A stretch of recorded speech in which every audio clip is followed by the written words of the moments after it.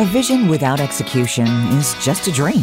Welcome to Transformative Experts with Chris Elias. Like the show title says, Chris speaks with transformative experts and business leaders who share their successes, failures, and leadership tips that will help you transform your business into a success story. Now, here's your host, Chris Elias. Good morning, everyone. Welcome again to Transformative Experts. I'm Chris Elias. I'm your host today, and we have got a fun show today. A little bit of a different angle from what we've talked about in the last several weeks. I have with me an expert, a marketing, branding expert, author, consultant, professor, mother, probably more titles that we can add to all this, but honestly, one of the top branding experts around. Laura Bull is with me today. Good morning, Laura. Hi, thanks for having me. Thanks for being here. Let's talk. So as a branding expert, you create a lot of transformation for people. I think specifically you work on human brands, not so much physical items. Is that a fair statement? Yeah, I think that's my expertise is really developing a person into a business brand. So taking a person and turning them into a Nike shoe. That's what I do because it mixes traditional branding along with a very unique influencer type branding. Great, but of course you didn't just fall into this. You've been at this for a while. Give us a little bit of your history. We've got a little bit of time. I'd love to know, how did you get to where you are today, which is having written a really great book and doing this out there in the consulting world. But you didn't just start this way. So share with us a bit about your path and your life story. Yeah, so my background is really the music industry, which again is dealing with people who are becoming brands. So I actually have a BBA in music business from Belmont University, which took me to Nashville. And then from there, I actually started working at Sony Records, and I was there for 10 years. I was the head of artist development and marketing, which is basically branding and marketing for Arista RCA Records in Nashville. So at any given time, I was working 10, 15 different brands of people at any given time worldwide. And so when I left Sony, I started my consultancy, and I started working with a lot of independent artists and a lot of independent, and that's, an independent artist is basically a new business owner. They are a small business trying to start their career. And so I took those principles that I worked at Sony and applied them there. And I just realized that there was so much misconception in the marketplace about people as brands, about narratives, about branding and marketing and the differences between the two. And so I ended up actually going back and getting a master's degree in creative writing and communication, and then started writing this book. And now this book is here, and it's basically trying to explain all of those differences and help. It's a how-to. It's meant to help people be able to not only identify a personal brand, but then take that personal brand, transform it into a business brand. Gotcha. So let's go back a little bit in the story, and so obviously curious. Any of the names that we would know. So just to make sure I'm clear on this, with Sony Records, you were in Nashville. You said Arista, which was one of their divisions. So, the first thing I think of with Nashville is country music. I mean, there are lots of genres of music. Were you primarily focused in the country realm, or were you just in Nashville and handled kind of all kinds of artists? Yeah, so no, the major labels in Nashville are very country primary, but we would have our one-offs. Like I did a Jessica Simpson country project, but she was technically a pop artist on our New York label. But mainly I was dealing with people like Carrie Underwood, Brad Paisley, Alan Jackson, Johnny Cash, and yes, I'm not that old, but Johnny Cash catalog product, we were still working. And, Miranda Lambert, there's a lot of people that I've worked I'd probably say over 100 artists in a 10-year period. Oh, that's really cool. And so actually, just to talk about Johnny Cash, one of my wife's, all-time favorites, to our listeners, I actually have a video feed going so I can see Laura, and she's got a big Johnny Cash, poster up on the wall behind her along with several others. What is it like? And so I understand, obviously, thanks to confidentiality and NDAs, there's certain things you can't address when we come to some of these. And if I ask a question that's a little bit off, just say so and we'll move on. But I am kind of curious, what is brand management for somebody who's not around anymore? I mean, Johnny Cash is still, a popular artist, but unfortunately long gone. And that was actually that poster that you're seeing is actually from his memorial concert that I helped put together. That's why it's up on the wall. But branding never stops. People have a misconception of, how you have to just get branding right at the beginning and then, hey, I've got this product and I've got this brand and let's go market it. Well, branding never stops. Consumer behavior changes, the person themselves evolve, have natural life experiences that is going to change their brand or affect their brand in a certain way. I always say change does not equal evolution. So you can evolve a brand over time, but you're trying to avoid a rebrand, which is a change. So for somebody like Johnny Cash, he's had a lot of different evolution stages. And you can think of it like a Pepsi logo. A Pepsi logo in, the early 1900s, if you saw that and compared it to the one today, it's completely different. But if you see the progression of all the different logos that they've evolved over time to get from 1900 to today, then it makes sense, right? So it's the same thing with the person. You just have to be diligent about branding, evolve slowly, evolve in certain ways. I have principles in my book on how to do that without stressing the brand itself and confusing the audience. So Johnny Cash, we're still selling products. His estate still owns those copyrights. And so Ring of Fire is just as popular today as it was back when he recorded it. Yes, it is. And so, from a studio standpoint, I guess, or from a record label standpoint, there's certainly a lot of investment that the record labels put into their people. I mean, I don't know how to describe it, but it always struck me that you take a look at all the work and all the effort just as a consumer that they must put in. There's certainly a lot of investment. I would think that brand investment is huge for them. I don't know how many artists a Sony Records will invest in in a year versus how many of them actually quote unquote make it, right? I mean, there's always been the one hit wonders versus the Johnny Cashes of the world that transcend even their own lifetimes. I mean, what can you share with us about that level of investment, and how does a label like Sony in the long run, protect themselves? Unfortunately, it is a super competitive marketplace. If you take one imprint, they will invest in one artist a year, give or take.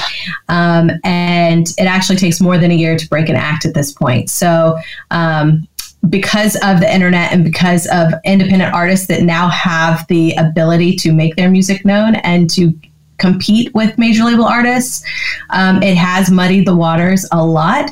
So it's actually harder for the record labels. Plus, not to mention, people are buying less records. So they have less of a budget to try to build a brand and to try to make it work. So if you think about, let's say there's 20 different major label imprints in Nashville, one, maybe two will break out in that year. So every single one has their own. So that's a lot of artists that are not getting heard or their brands aren't getting through the clutter. And there is a lot of times where somebody can have a hit. And this is where a lot of people get confused between branding and marketing. You could have an amazing marketing plan and get a number one hit, but you, without a solid, amazing brand, cannot have a second and a third number one hit.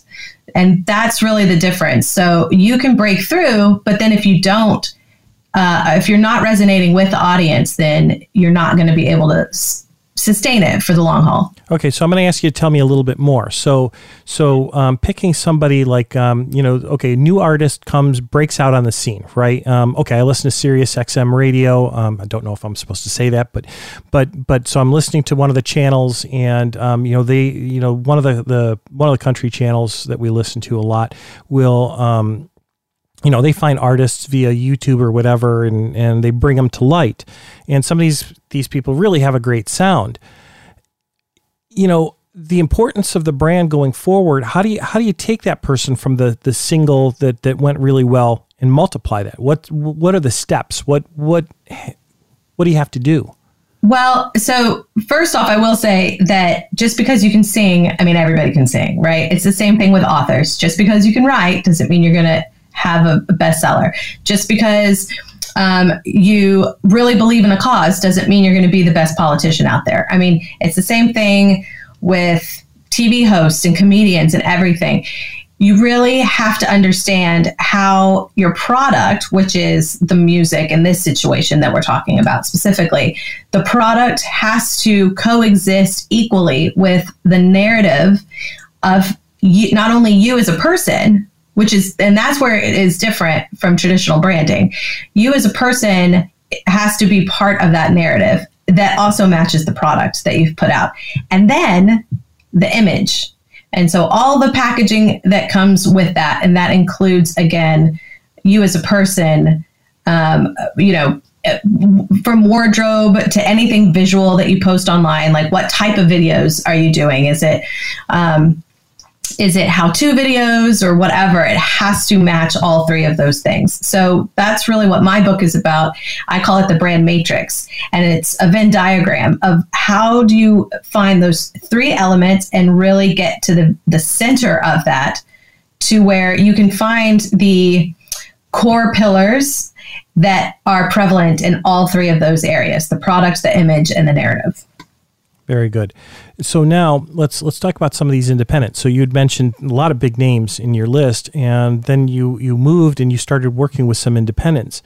Independents don't have the budget that a Sony Records or any of those other companies have. How do they really step up then, and how can they compete? So can you share an example, without maybe naming names or getting into anything that but share an example of how you helped an independent kind of make it big, if you will, or at least get a little known or get out there, get the exposure? Well, I think, there are a lot of independents that do have the budgets actually now that can compete with the record labels. It is somewhat leveling out. But, at the very beginning, a lot of the investors want to hold back their money for sure, for obvious reasons.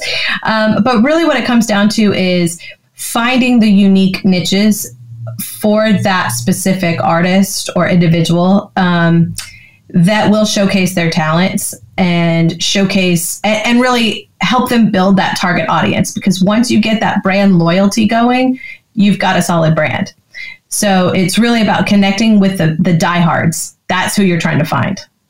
And so I don't even know how to ask the question exactly, right? I'm thinking about the audience and the people who are going to, quote unquote, fall in love with this person or the sound or whatever. Are you looking for a narrow group of people that the diehards, or is it a broader band? Well, you kind of want to hit both, but you definitely want to hit a niche. Again, you want to hit broad, just a broader category, just to get the brand visible. But you want to super serve the niche. So you're trying to really hit over and over and over again that core target that you are trying to get to really buy into the person. And what that does is it creates word of mouth. They become advocates for you. And that's what you have to have nowadays. Yeah, gotcha. And then that starts translating into a plan. And so when do you have to start transitioning it from a branding plan to a marketing plan? So what's that next phase? And do you do any work on the marketing side, or do you just stay pretty much on the branding side? So personally, for me, I have found that I have taken on clients and just done marketing in the past, and that always ends in a situation where inevitably you get in there and you realize that they really don't know their brand. So I now have a policy where I will not do marketing for somebody until I go through a branding process. And my branding process specifically can take a couple of months. And really dive in on a psychological level, but also on a product level, on a competition level, and really help that person figure out who they want to be for the next 20 years. What do you want to say for the next 20 years? What is natural? What's going to stay natural that entire time? Because you don't want, it's going to be way too exhausting, and you will not be able to persevere through the difficulty of any business, development. So I personally go through a couple of months of branding alone before we go in and even spend a dime on the marketing. And what that also does, doing it that way, is it protects the financial investment of it, because you're not investing into social media ads or, other team members like a publicist and things like that until you really know and you really have a focus on what to tell those people to go out and do.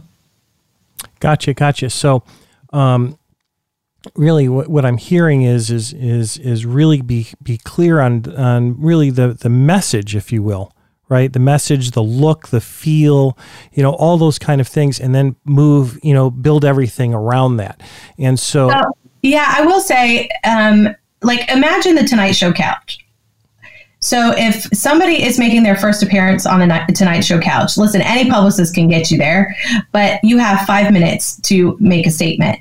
And people, the viewer is going to make their decision on you in seconds, in nanoseconds. So it's not just the message, because you have to look the part and you have to, and so it's the whole thing, and it is what you're selling as well. So it's all three of those things. And so I always say there's no such thing as an it factor. It is literally a person who understands and has a complete focus on their brand and can translate it in seconds to the audience. That is going to be the next superstar. That it's not an it factor situation. Okay, so God, time flies, right? So we're already up on our first break. I want to come back to this point right after our break. So stay tuned, everyone. We'll be back in just one moment. Become our friend on Facebook. Post your thoughts about our shows and network on our timeline. Visit Facebook.com/Voice America. True results happen where culture meets execution. The Execution Culture, co-written by our host, Chris Elias, is designed to make your company smarter, faster, and stronger by sharing real-world advice on culture, leadership, and execution. It's time to transform your business with the help of the Execution Culture. The book is available now on Amazon. Click the link on the show page. Is your company or team struggling to achieve the results you would like? Optimize your life, your team, and your organization through clarity, purpose, and action. At Nexecute, we have over 100 years of combined experience leading organizations and coaching individuals to achieve their vision. We design a customized approach to ensure successful execution and optimize your results. Connect better, grow better. For a free consultation with Chris Elias, visit NexecuteGroup.com. That's NEXECUTE Group.com.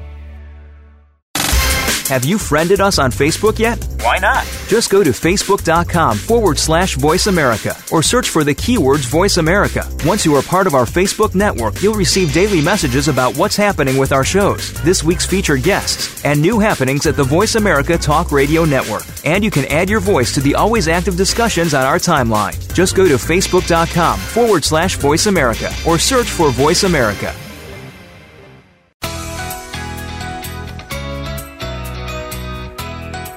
This is Transformative Experts with Chris Elias. If you have a question or a comment about the show, please send an email to listener@transformativeexperts.com. Now, back to Transformative Experts.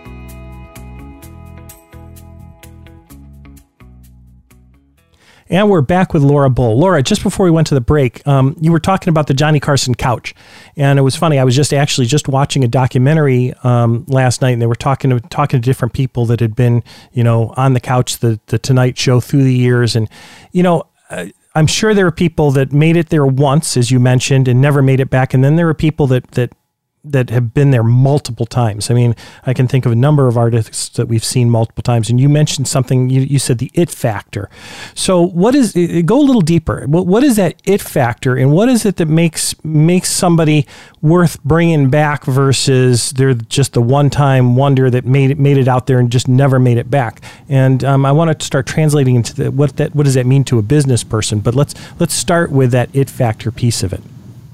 Yeah. So again, I don't think there is such a thing as an it factor. I think, and you can put it this way too. What one person would define as an it factor, somebody else would not, right? So that's the whole point of, target audiences and making sure that a brand is cohesive. And I think that is the key. If you can figure out a way to make all of these different elements of your brand a cohesive one narrative that will attract a specific consumer, that's the goal to get back on that couch.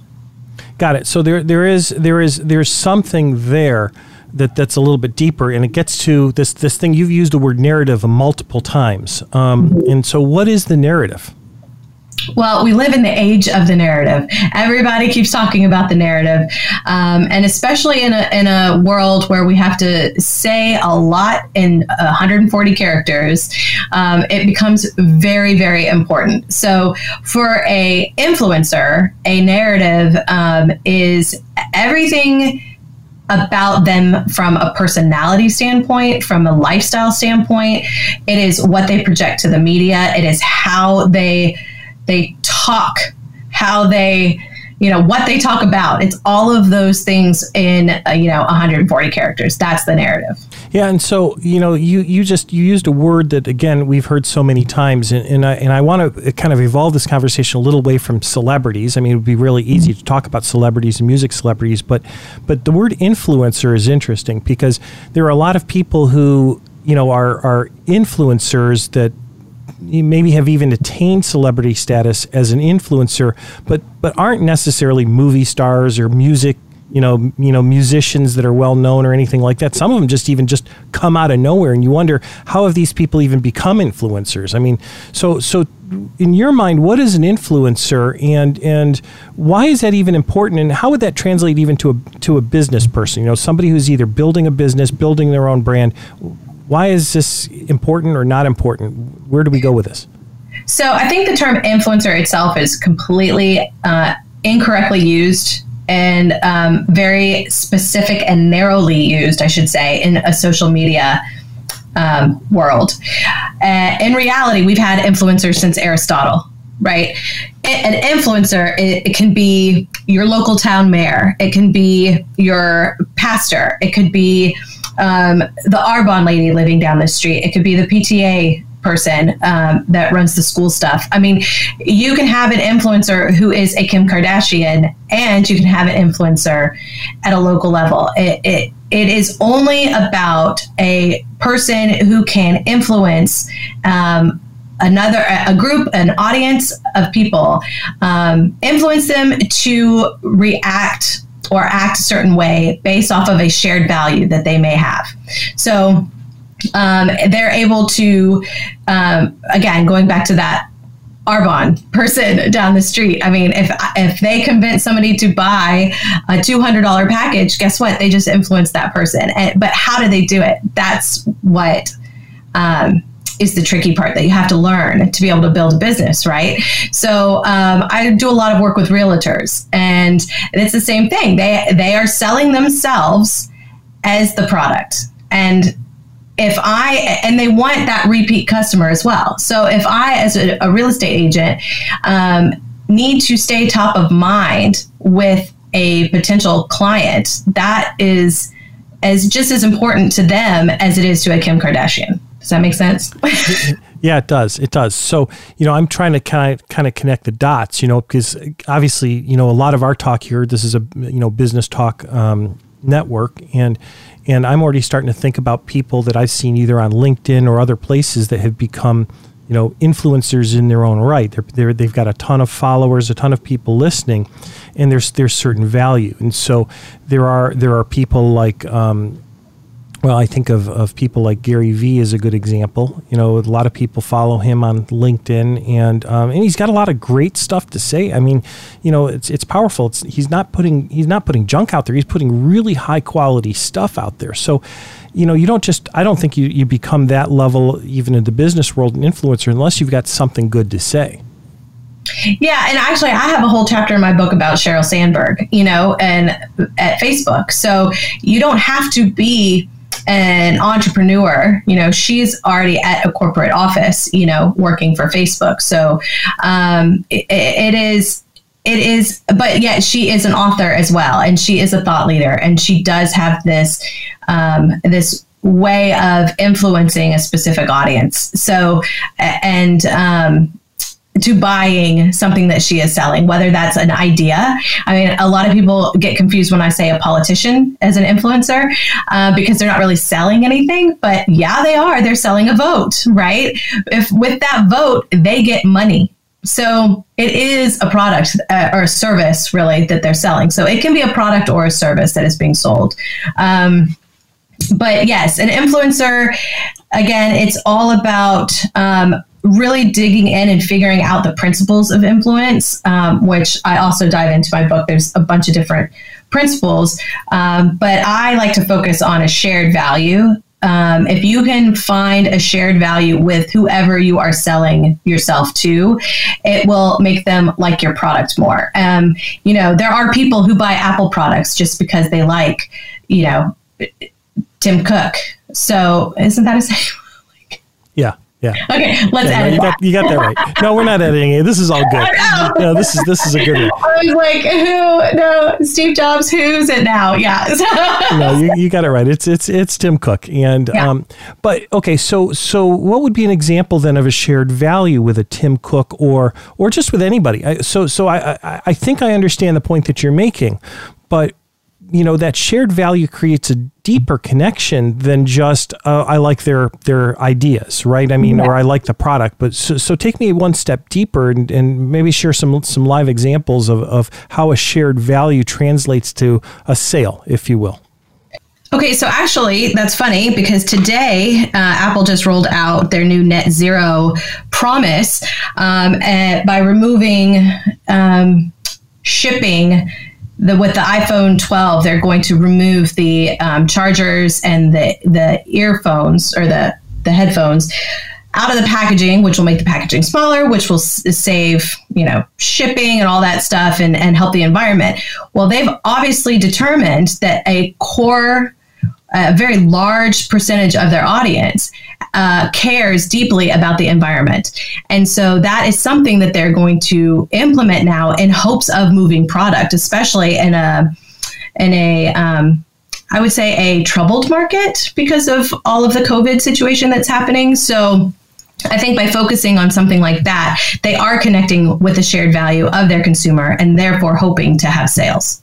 So Laura, that's great. But what happens with the Apple consumer that doesn't connect with the environment? So it's so funny because, we're all so polarized, but something like the environment, unless they're coming out and saying, insulting the opposite side of the consumer base and saying that, you not caring about the environment is, shame on you, then they should be on the good side. They won't really care either way, right? So they just won't get behind it, but they'll still buy the product as long as it's a good product. However, there are a bunch of bad narratives that can be sent to the consumer. So, an inauthentic narrative, for instance, if this is keeping with this hypothetical, or actually not hypothetical since they actually did it today, but keeping with this environmental study, if it did not make sense for Apple to do something like this, then even the people who would be avid environmentalists would be, let's say, put off by Apple doing something like this. And so I'm trying to think of an example of something that would be inauthentic. There's so many inauthentic narratives, and that's why trying to figure out what the core brand is so essential. But I don't know. Give me a minute. I need to come up with a good example. Let me ask you maybe a different question. Maybe this will prompt it a little bit better. But okay, so, okay, I get that they're not going to put the headphones in anymore. I mean, the truth is, from my standpoint, I've got a drawer full of headphones. Well, and that's what they found out. That's what they said. They said, people already have these chargers. They already have these. Yeah.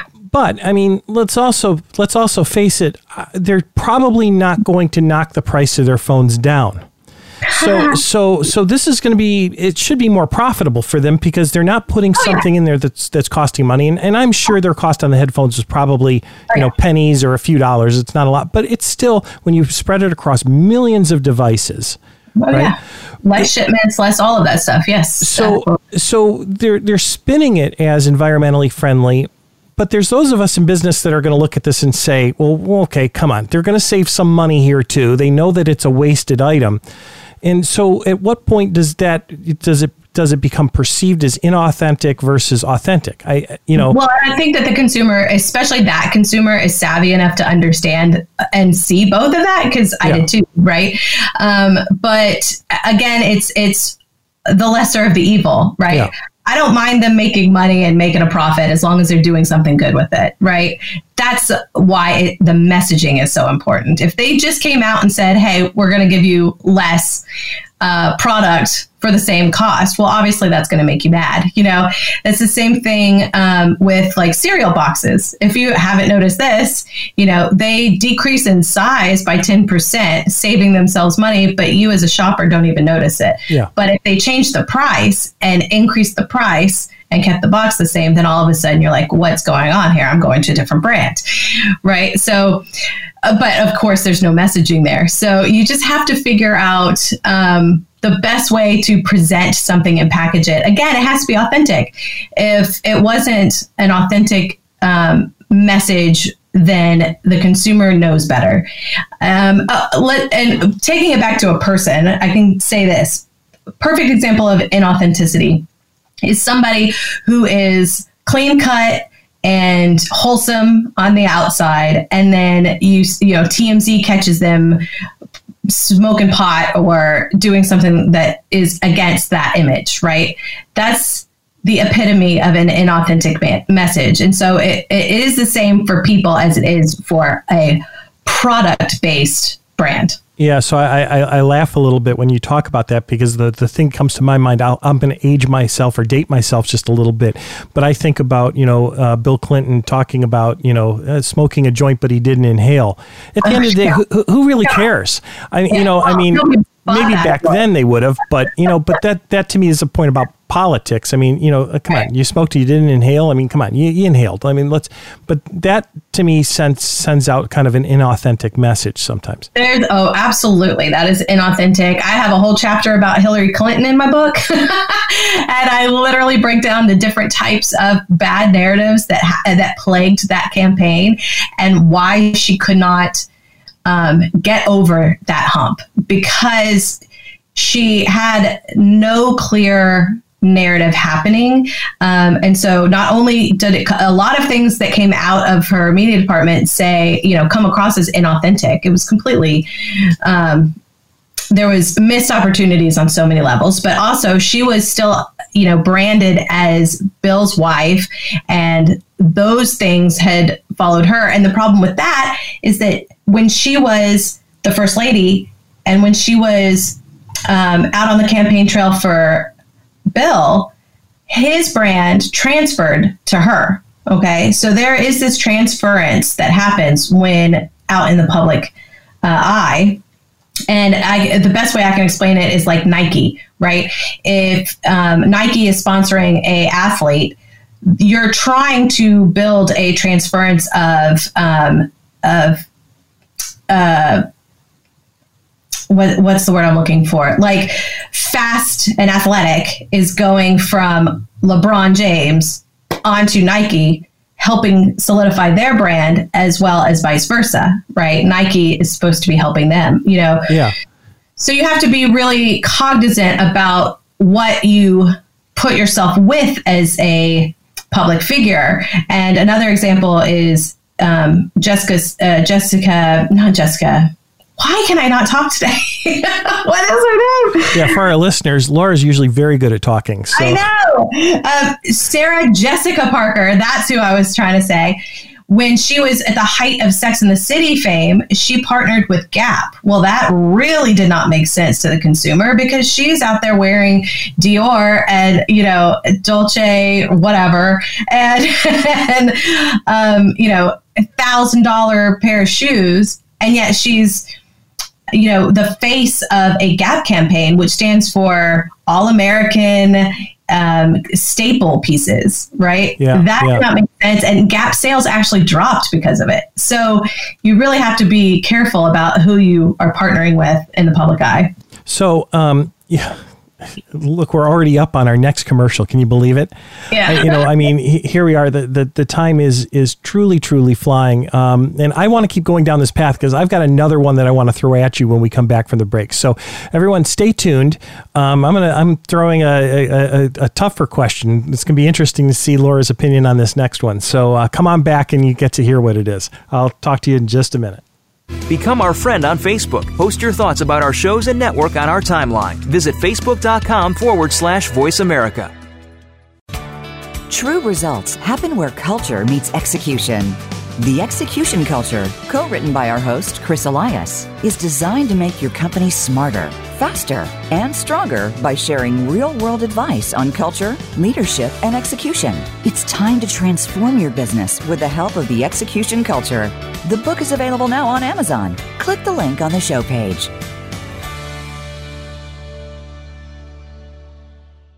Is your company or team struggling to achieve the results you would like? Optimize your life, your team, and your organization through clarity, purpose, and action. At Nexecute, we have over 100 years of combined experience leading organizations and coaching individuals to achieve their vision. We design a customized approach to ensure successful execution and optimize your results. Connect better, grow better. For a free consultation with Chris Elias, visit nexecutegroup.com. That's NEXECUTE group.com.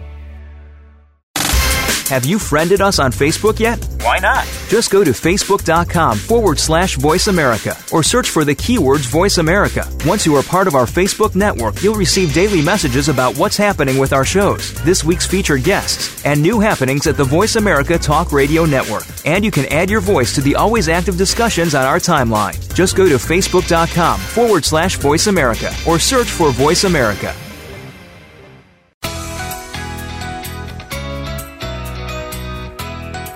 This is Transformative Experts with Chris Elias. If you have a question or a comment about the show, please send an email to listener@transformativeexperts.com. Now, back to Transformative Experts. And we're back one last time with Laura Bull. Okay, Laura, so here's the question now. So you mentioned Nike a few times and, mixed brand or mixed messages, mixed brand or whatever, and the message. And for a long time, and I'm going to put them out there, not making any judgments here, but it is what it is. But they had a public figure that they were behind. They put a ton of money into clothing, other stuff, and that figure was Tiger Woods. And all of a sudden, overnight, it seemed like his world just crashed around him. Talk to me a little bit about that. How do you manage the brand? How does Nike get through something like that? How does Tiger get through something like that? And what could have been done differently? So I do talk about this, not Tiger specifically. I actually talk about a different athlete that they partnered with, Nike, in my book. Nike is an interesting case study because since they came up with the Just Do It campaign, it's obviously one of the biggest branding successes in the history of marketing. So the way that they are able to protect themselves is by partnering with a lot of people. Because a person who is a brand has a much greater odds of having issues with that brand moving forward for many, many various reasons. But obviously, in this specific situation, Tiger Woods was a situation between a private narrative and a public narrative clashing. And that can't happen, or the consumer will go away. So basically, if I'm Nike, I not only diversify who I'm partnering with, but I'm also going to cut and run ASAP from something that is imploding like that. That doesn't mean that they don't go back later when it gets all sorted out, or if a brand reinvents themselves. But that's the Nike side. On the Tiger side, like I just said, his private narrative, listen, we're all people, right? And all influencers are people. There are so many different facets of who they are that it's impossible to present all of us as human beings to an audience in one clear package. So the whole purpose of branding is actually dissecting all of those different elements and figuring out in a very concise, focused, a few different things that really stand out about that person. And that is what's presented to the audience. So obviously you're not going to pick the bad things about you and present that to the audience. Or you're going to spin that anyways. So when a private narrative clashes with a public narrative, the consumer feels betrayed.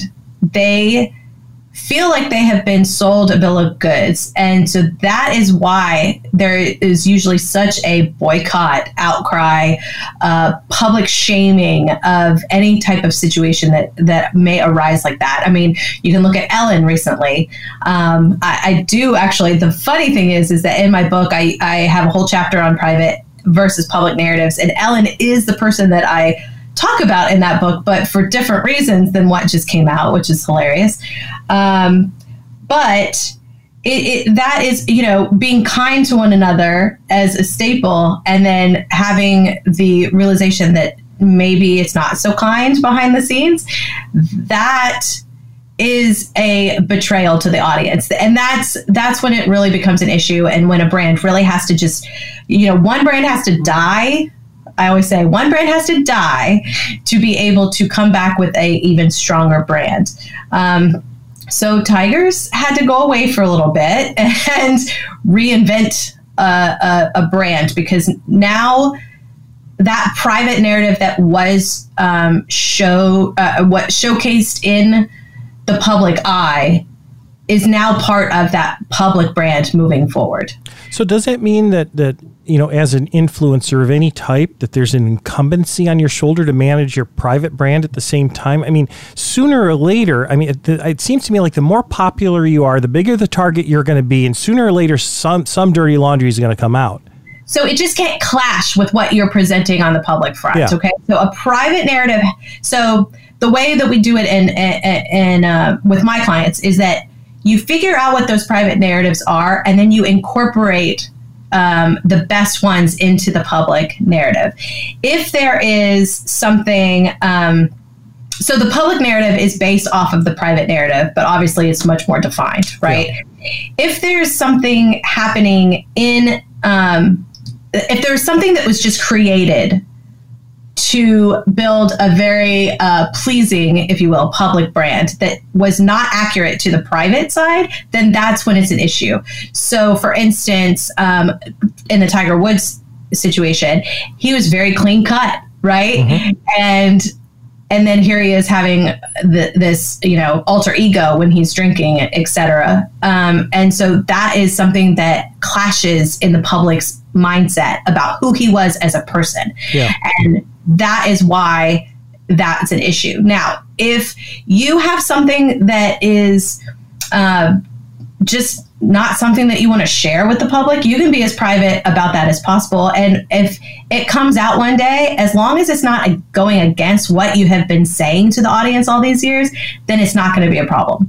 And so the best way is just to own it. Like if there's something about you that you think is maybe needs to be spun a little bit into the public eye, you just have to go out there and say it from the beginning. You don't have to hide it. So with Ellen, so she's built this brand on kindness, but who's to say she's not still a really kind person. At what point does the pressure maybe reveal something different? The minute she takes a breath and looks a different direction, or, with all the pressure, all the people, all the, the one time she kind of looks a different direction, and next thing you know, people are trashing left and right. I mean, that's part of the problem with social media today, right? Right. And so you can't manage it 100% all the time, but who's to say that that's not a clash, that she really is who she is, and she really is that kind person, and she gets caught in a bad moment. I mean, it's hard to be on display all the time. Which everybody does, right? Yeah. Everybody has a bad day. And actually, the way she handled it was perfect. If you did see her statement that she said at the beginning of her show. And there is really no way to know, you don't really, I don't know. I think that, so what you have to do in that situation is you have to become extra transparent about whatever is coming into question. Yeah. So, if I were in Ellen's position, I would show more behind the scenes stuff. And she has 18 different platforms to do that in, right? Yeah. So I think being more transparent about something to prove the inaccuracy of it. So let's say she is the kindest person in the world. You know what I mean? You're going to want to prove it. You're going to want to showcase that to every single person to, protect your brand, right? Sure. So I think that she did a really good job starting, but I think that it is going to plague her for a while. So she will need to consistently be as transparent as possible about that specific situation. Yeah. Yeah. Well, hopefully it'll all work out for her. Well, because, trust is a two-way street when it comes to authenticity. Authenticity is a two-way street too, but that's a whole nother topic. But what is authentic? Well, I'll just say it. So what is authentic to one person may not be authentic to another person. So me as a person can be as authentic as possible in my brand to me, right? And my perception of the world. But somebody that is seeing me as a person or my brand, if you will, may not understand that in the perception of their world, right? So they will read me as inauthentic. Does that make sense? Yeah. So one of the things we talk a lot about, and especially when we talk about values and values alignment in organizations, is that, I'll often say, for instance, there's no such thing as good or bad values, right? And authenticity, truth, those are things that are defined by the person. And what we have is we all wear a pair of glasses, right? And those glasses have filters on them, and those filters built up over the course of our lifetime. And right. We see the world through those filters. And each person's filters are completely different. Right. I see the color red differently than you see the color red. That's exactly right. And so if I've lived a series of experiences that have caused me to not trust, people for XYZ, right? If I've had a whole bunch of, situations where I've just, every time I believed in someone, I've seen the other side. And then over time, I start looking for the other side.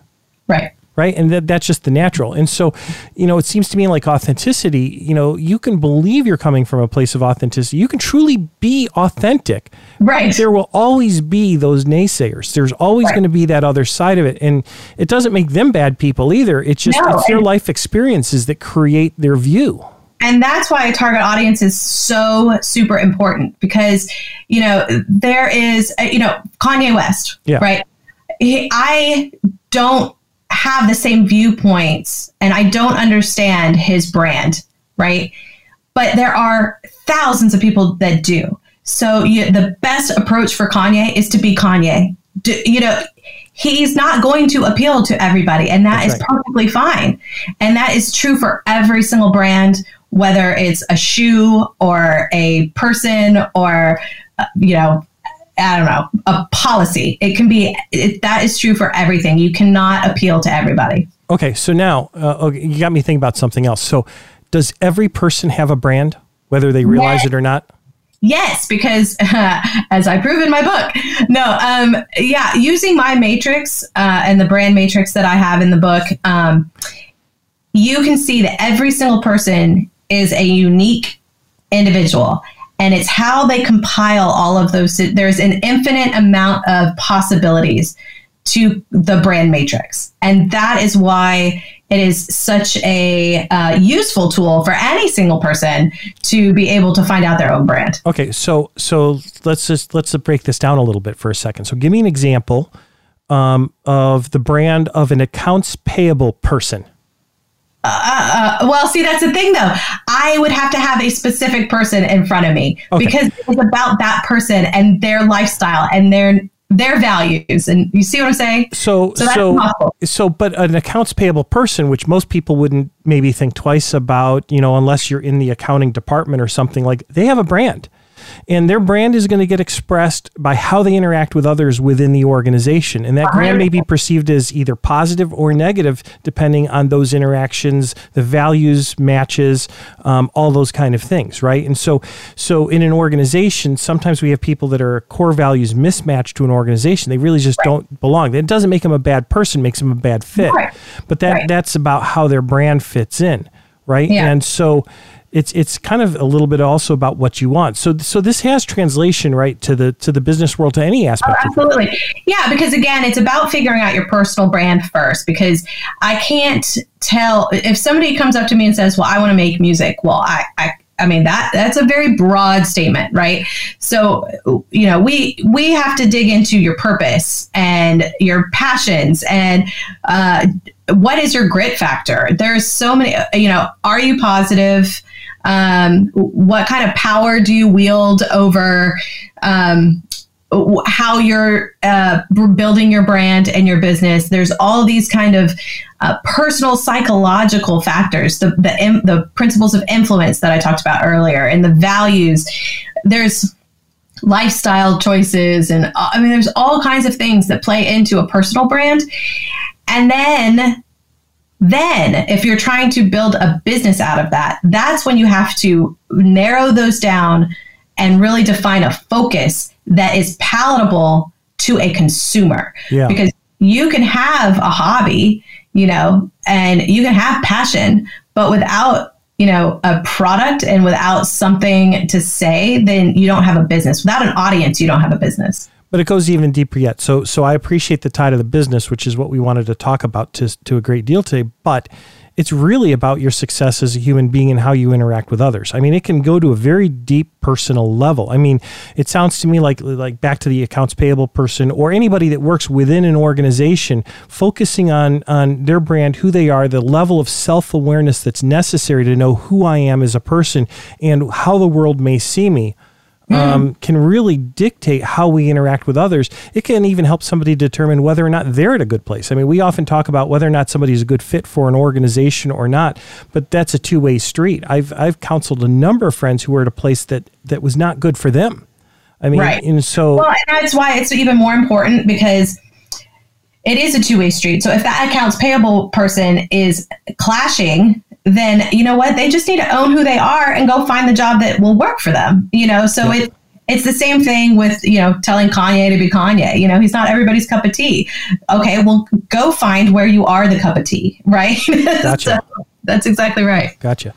Well, this has been great. Now, I have one last question for you, because we've got to wrap, but we've talked about your book a bunch of times, but I don't think I ever asked you what the title of your book was. Yeah, we didn't even say the title. It's From Individual to Empire, A Guide to Building an Authentic and Powerful Brand. By Laura Bull. So, for any of you who are interested, if you need that again, feel free to contact me. My email is available through the website for the show.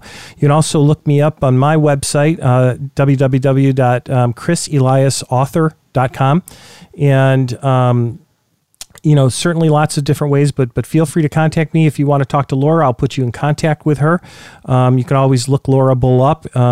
She's out there, and you can find her on LinkedIn and a lot of other places. Laura, thank you so much.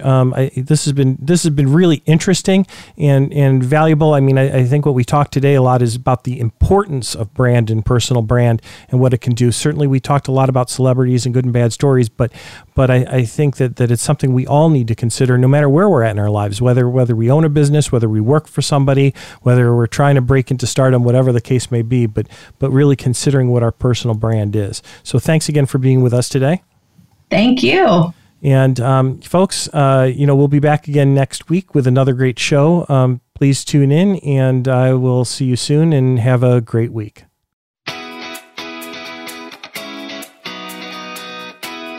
Thank you for joining Chris Elias for this week's edition of Transformative Experts. We hope you'll tune in again next Monday at 8 a.m. Pacific Time and 11 a.m. Eastern Time on the Voice America Business Channel. Have a good week.